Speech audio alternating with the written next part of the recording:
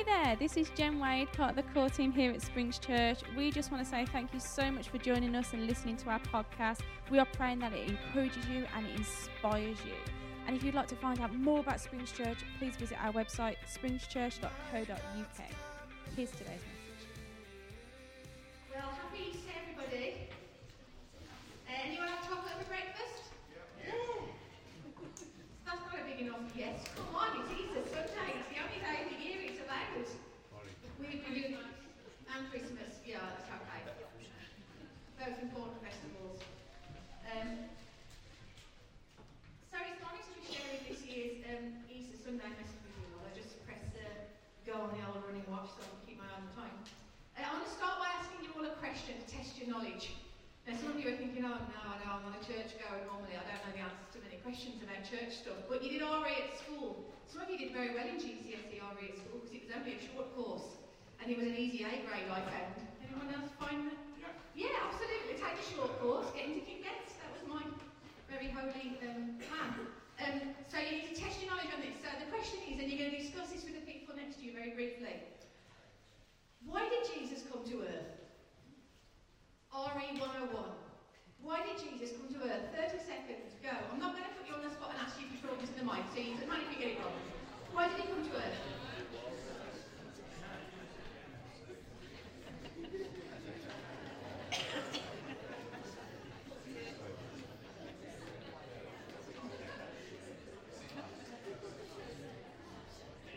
Joel's got like an essay question going on here, I love that. Now, I don't know whether you have the answer or not. I'm sure some of you got it right. I want you to put your mental pin in the answer for now. And we'll go through what you might have come up with in a minute. Because at Easter, we remember the final chapter of Jesus' life on earth. It's like the crescendo of the incarnation in a way. We remember Jesus crucified on Good Friday and then resurrected from the dead on Easter Sunday. That's what we're celebrating this weekend. But it always makes me ask the question I asked you. Why did he come to earth in the first place? I know the end part of the story, but why did he even bother coming at all? What was his mission? Most people, most organisations, most churches, most even businesses have got mission statements these days, right? A phrase that they can put on their website that explains what it is they do, what it is they're called to do, what it is that you can expect with every job they take on. Your satisfaction is our guarantee, that kind of thing. So what was Jesus' mission statement? If you could put it down to a kind of a soundbite, what would we say that Jesus' mission really was? Because that's what I want to explore this morning. And that's the title of today's Easter Sunday message. Why on earth did Jesus come? Now I could see the cogs turning in your head while you were discussing your answers. And I know that some of you have come up with some brilliant, truly brilliant, deep, theologically sound answers to that question. I'm sure I could put many of you on the spot and you would absolutely whoop my backside on that. GCSE A grades, all of you. And here's some of the answers that you might have come up with, those A graders amongst you. First of all, Jesus came to earth to forgive our sin.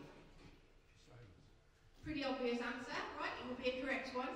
That would be a common answer and a true one.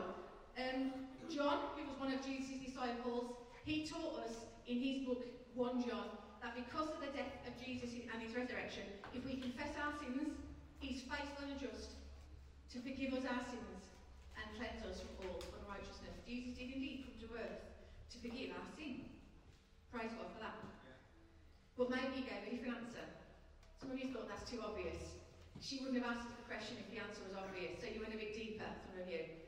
And you thought, okay, maybe the answer is Jesus came to earth to seek and save the lost. Yeah? The Son of Man, Luke 19:10, the Son of Man came to find people and save them. That is absolutely something he came to do, and that's what he said he came to do. But some of you are even deeper than that. I can see it in your eyes. Thinking, don't give the obvious one. If you don't get the most points for the obvious one, let's dig deeper. Why did Jesus come to earth? I know, Jesus came to give us life, and life to the full. John 10:10, a thief comes to steal and kill and destroy, but I came to give life in all its fullness. Hallelujah for that. That is indeed one of the promises that Jesus makes us, and it's true. But some of you got the cherry on top with this one, I'm sure of it. Because some of you got this one. Why did Jesus come to earth? Jesus came to earth to enable us to go to heaven when we die, to give us eternal life. The most famous verse in the whole Bible, John 3:16. One of the most repeated statements we hear. But God so loved the world that he gave his one and only Son, that whoever believes in him shall not perish but have eternal life. So all those statements are true. If you've got any of them, well done, A star, you're going to King Ed's. Excellent, as with flying colours. But here's the curveball. Because if that were the end of the sermon, that would be really, really quick. I would have taken no prep, and I wouldn't be feeling physically sick right now. Here's the curveball. Here's where we deviate from the traditional Easter Sunday message. Because Jesus was asked that same question. Do you know that? People asked him, why have you come? Why have you come to earth? And so how did Jesus answer the question? What did Jesus say his mission statement was? Well, in the book of Matthew, Mark and John, the very first thing that he says when he's initiating his ministry, when he's starting off on his ministry, is this. This is from Matthew 4, verse 17. It says, from that time Jesus began to preach, saying, repent, for the kingdom of heaven is at hand. Repent, for the kingdom of heaven is at hand. Interesting that Jesus started his ministry on earth by declaring that the kingdom of heaven is at hand. The kingdom of heaven is near. Now you could be forgiven for being a bit confused by that statement. I was. Because as a young person in youth group at my church, I was taught the kingdom of heaven was a place you went to when you died. I remember hearing so many messages at Sunday, on a Sunday at church, that were about getting people ready to die and go to heaven. You know, if you die today, do you know where you'd end up? There used to be a man stood by the underpass by Molyneux Stadium on match day with like an A-board on that would say very, very, very loudly, heaven or hell, it's your choice. And all the football fans, bless him, would just ignore him and carry on because the hot dog stand was right next to him. I remember hearing one American preacher come to the area when I was about 17, and some of you would have been there that night. I won't say his name, bless him.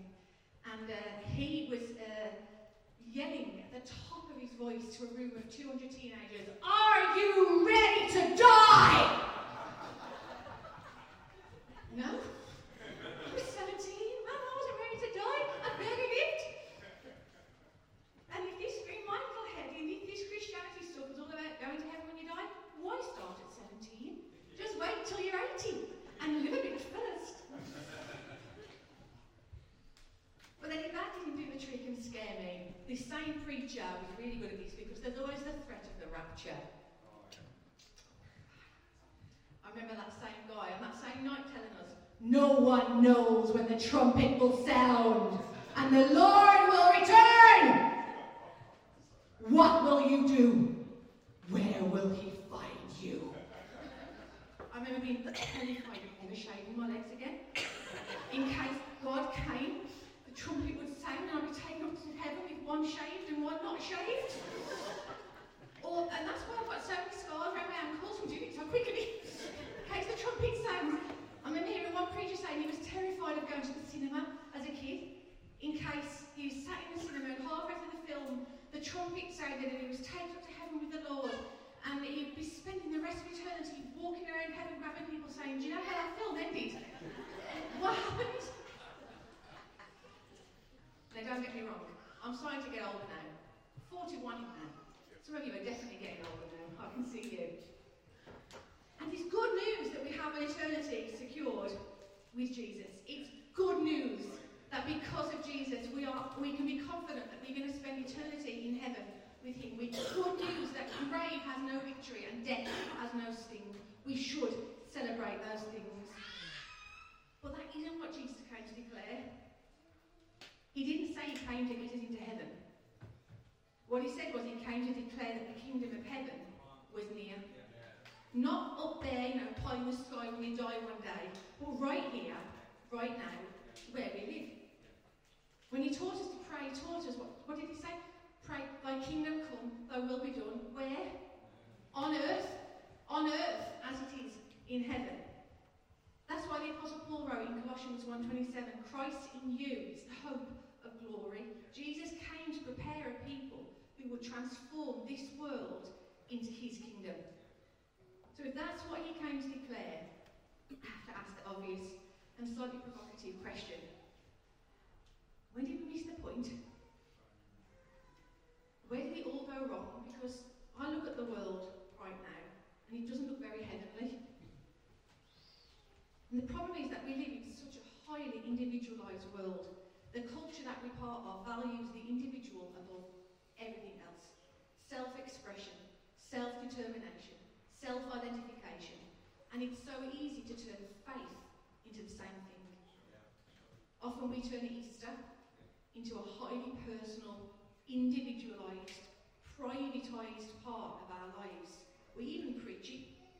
We hear the preachers tell us that we need to repent of our sins, accept Jesus as our personal Lord and Saviour. You may have sat through many Easter Sunday messages like that. Messages that tell us that becoming a Christian is a decision that I make to have Jesus forgive my sins. Don't get me wrong, it's true. Salvation is deeply personal, thank God for that. It's not just me believing what someone else believes, it's Jesus giving me a personal revelation of his love and salvation for me. Thank you, Jesus, for that. Jesus loves you, and if you've never heard that before, thank you that I get to be the first one to tell you that Jesus loves you and died to forgive your sins and draw you personally back into oneness with God. Let's not belittle that. And if you've never made that decision, you need to do it.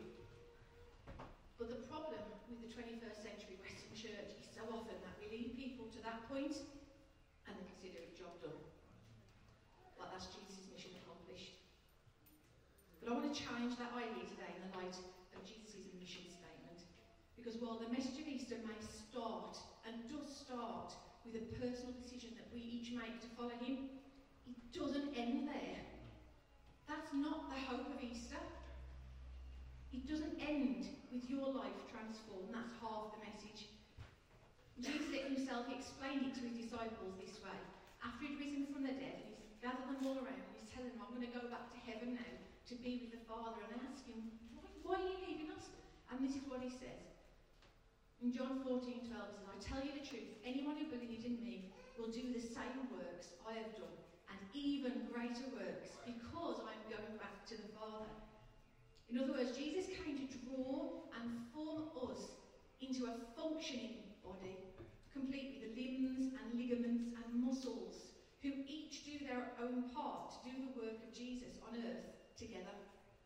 Ephesians 4:16 says, from him the whole body, joined and held together by every supporting ligament, grows and builds itself up in love, as each part does its work. Faith in Jesus at Teresa is not just about enhancing our own individual lives. It's about becoming part of a community of believers, the body of Christ, the Bible calls it, which is used by God to transform the world into the glorious place it was intended to be, to declare that the kingdom of heaven is near, and you are part of that body. I know what you're thinking, I saw you just out the corner of your eye then looking around and you're thinking, crikey, these people have got a strategy for world change. God help the world. I know what you're asking of yourself. The church is way too naff to change the world. Isn't the church just completely ineffective to make any kind of change in this world? And it's easy to take that view of the church as being this feeble, dying entity. It's very easy on some Sunday mornings, I assure you. And when we only focus on the British church, we could be forgiven for thinking that church is a dying thing. Fewer people call themselves Christians in the UK than ever before. Church attendance is at an all-time low. But I think that's got far more to do with our materialism and our individualism as a nation than it does to do with the power of God diminishing. Because one look at the global church tells us that that is not the picture. And God is having a massive impact in building the kingdom of heaven on earth through his church. Now what I'm about to share with you is not us bragging or being proud or wallpapering over the cracks and things that aren't right with the global church. But this is just celebrating where God is and acknowledging where God is at work building his kingdom here. Did you know that more food aid and water aid programs in the developing world are run by Christian organisations than any other group? According to the UN, nearly 58% of organisations that working to alleviate poverty in the developing world are Christian ones. If it weren't for the global church, a huge proportion of the work done to alleviate homelessness, malnutrition, preventable childhood diseases, poor access to clean drinking water, and a whole host of needs simply would not happen on the scale it does if it weren't for the body of Christ at work on earth. And in terms of global church growth, yes, the UK may be declining, but in China, it is exploding. 40 years ago, there were 900,000 Christians in China. Today, there are 100 million, and every day that number increases. God is using his body all over the world to bring prosperity and peace of the kingdom of heaven on earth today. And it's not just in the big grand scale stuff either. We also find God working through his body in the nitty-gritty, the grassroots places right here on our doorstep. Now, I don't know if you know this, but during COVID, a group of Christians from Dudley and churches across the borough got together and tried to make sure that children in Dudley schools that would normally have free school meals didn't go hungry when they were off to school because of lockdown. Because God doesn't want children to go hungry. In the kingdom of heaven, children are not hungry. He's a God that cares about the poor. And there's people in this church that are part of that project. And together they facilitated the preparation and delivery of meals and holiday activities to 1,000 children in Dudley. Just 2 years ago. And I had our own house here in Gornal. When they asked him why he had to go back to heaven, the Bible, the history of the church is full of the stories of the impact of the church on the lonely, the hungry, the unemployed, the disenfranchised, and the poor in our community. Some of you are sat here today because of that ministry of the road. Jesus is working through his church. It's not all doom and gloom. The kingdom of heaven is indeed at hand, and that's what Easter's all about. That's what Jesus came for. The true hope of Easter is not just about what happens when you die. It's not just about putting you personally right with God. It's about Jesus by his Holy Spirit coming into our lives and captivating our hearts and changing our mindsets and transforming us into agents of change. People who declare by the Spirit of God that the kingdom of heaven is near, just like Jesus did. So Easter may start with a personal encounter with Jesus for each of us, but that is not the end point. That is not job done. Easter starts with you, but it ends with a world transformed, with Christ in you as an agent of change. Christ in you, the hope of glory. Jesus himself said it in Luke 17:21, "Behold, the kingdom of God is within you." The good news of Easter is about the hope of the whole world as the kingdom of God is built on earth, as it is in heaven, through the individual lives that Jesus touches. So what's it look like? Or what should it look like? This kingdom of heaven thing that Jesus said was near. What was he talking about? It's all very well me waxing lyrical about what global change looks like.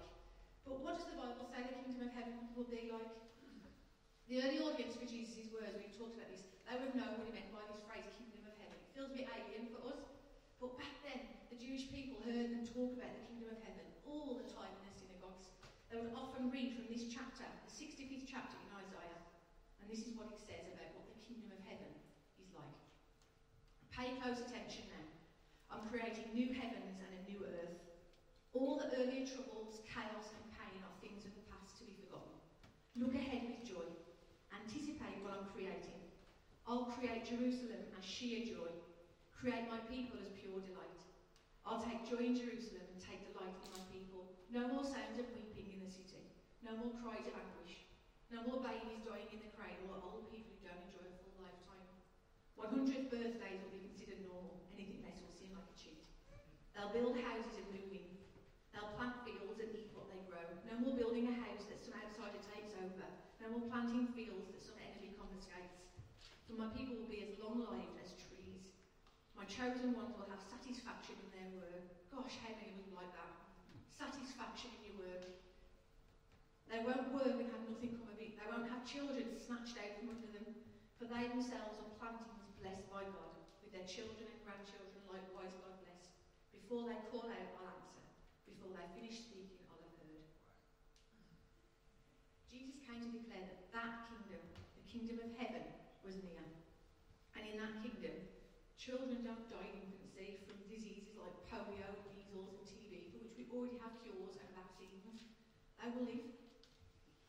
Teenagers aren't snatched away by county lines, gangs, or drug addictions, or gang crime because they've got no one telling them they could be so much more. They'll be blessed. In the kingdom of heaven, everyone will have a job in the vineyard. Everyone will have the means to earn an honest living. Everyone will have a home to live in and a community to belong to. No one's going to sit on their own night after night with no one to talk to and nothing to live for. But I can see your eyes glazing over. Thinking, Linsey, what's this got to do with me? The lamb's in the oven, I want my Easter eggs. Come on, that's 19 minutes and 42 seconds. Get on with it. I'm saying this because if you're a Christian this morning, this is the kind of world that we should be committed to creating. Jesus came to declare that that kingdom was near, and it is today. It's being built in and through us, his church. And that's why this is Sunday. I don't want you to just listen to a nice message about Jesus dying for you, so you can put your hand up in the air and say you're a Christian at the end of it. Well, that's job done. Or pat yourself on the back because it's a prayer that you prayed decades ago. So I'm done. I want you to surrender your life to Jesus today. I don't want you to just say that you believe in him. I want you to invite Jesus to invade you, to flow into you, to come alive in you by his Spirit, to take you and use you as an instrument of change for his kingdom. That's why Jesus came. That's why Jesus came. That's why he died. That's why he rose again. That's the true hope of Easter. It's not just you transformed, it's the world transformed through Christ in you. But you might be thinking, no, that's too much for me. I can hear the objections mentally already you're making. That's too much for me. And I can say, I know that because I've said it myself loads of times. That's too much for me. There's too much need in our world for me to fix it. What can I do? I'm too old. I'm too young. I'm too poor. I'm too busy. I can't do it. Let me tell you that's not true. Not everyone's going to be called to become like a Martin Luther King Jr. or a Mother Teresa, challenging the systems of injustice on a global scale. But all of us who have the Spirit of God living with us, have the calling to build the kingdom of God wherever he's put us. So I want to finish with a lovely story, a very true story about how simple this can look. This is a story that Tony Campone has shared many, many times. I've heard him talk about it. This is about a friend of his. And it's about a lady, a friend of his, that would often go to a department store in America at Christmas time called Nordstrom's. Very posh, think Liberty or Harrods. And she'd go there not because she could afford to buy anything, but because she loved the decorations at Christmas. If you've ever been to Liberty's at Christmas, you'll understand this. It's lovely to walk around in. And every year she'd go and she'd enjoy the ambiance and the music. And one year she was on the top floor looking at the party dresses, very expensive party dresses on the top floor at Nordstrom's. And in the corner of the room she heard the elevator being open and out walked a homeless lady, filthy, dirty homeless bag lady, carrying all of her worldly possessions in a jute bag by her side. And the woman watching half expected the security guard to come over and usher the woman out of the shop. She was clearly in the wrong place. But instead, a very stately saleswoman walked up to her and said, "Good afternoon, lady. Can I help you?"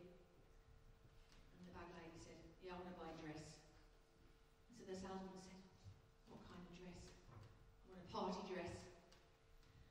So the sales lady said, "Very, very good choice. We have some of the best dresses in the world.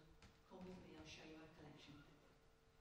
They walked over to some of the racks and they started picking out dresses that would go well with the lady's complexion or eye colour and hair colour.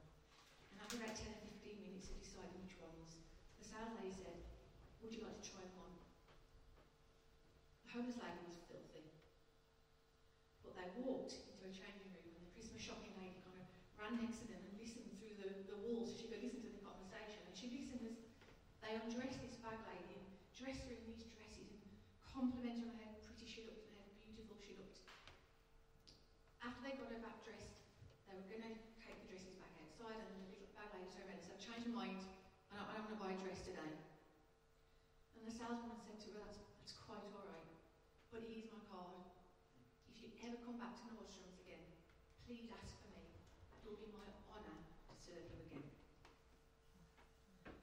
When the bag lady left, the Christmas shopping lady was just about to go up to the saleswoman and say, "Why did you do that?" And as she got close to her, she noticed a little pin on her blouse that said the letters WWJD, which means, what would Jesus do? What would Jesus do?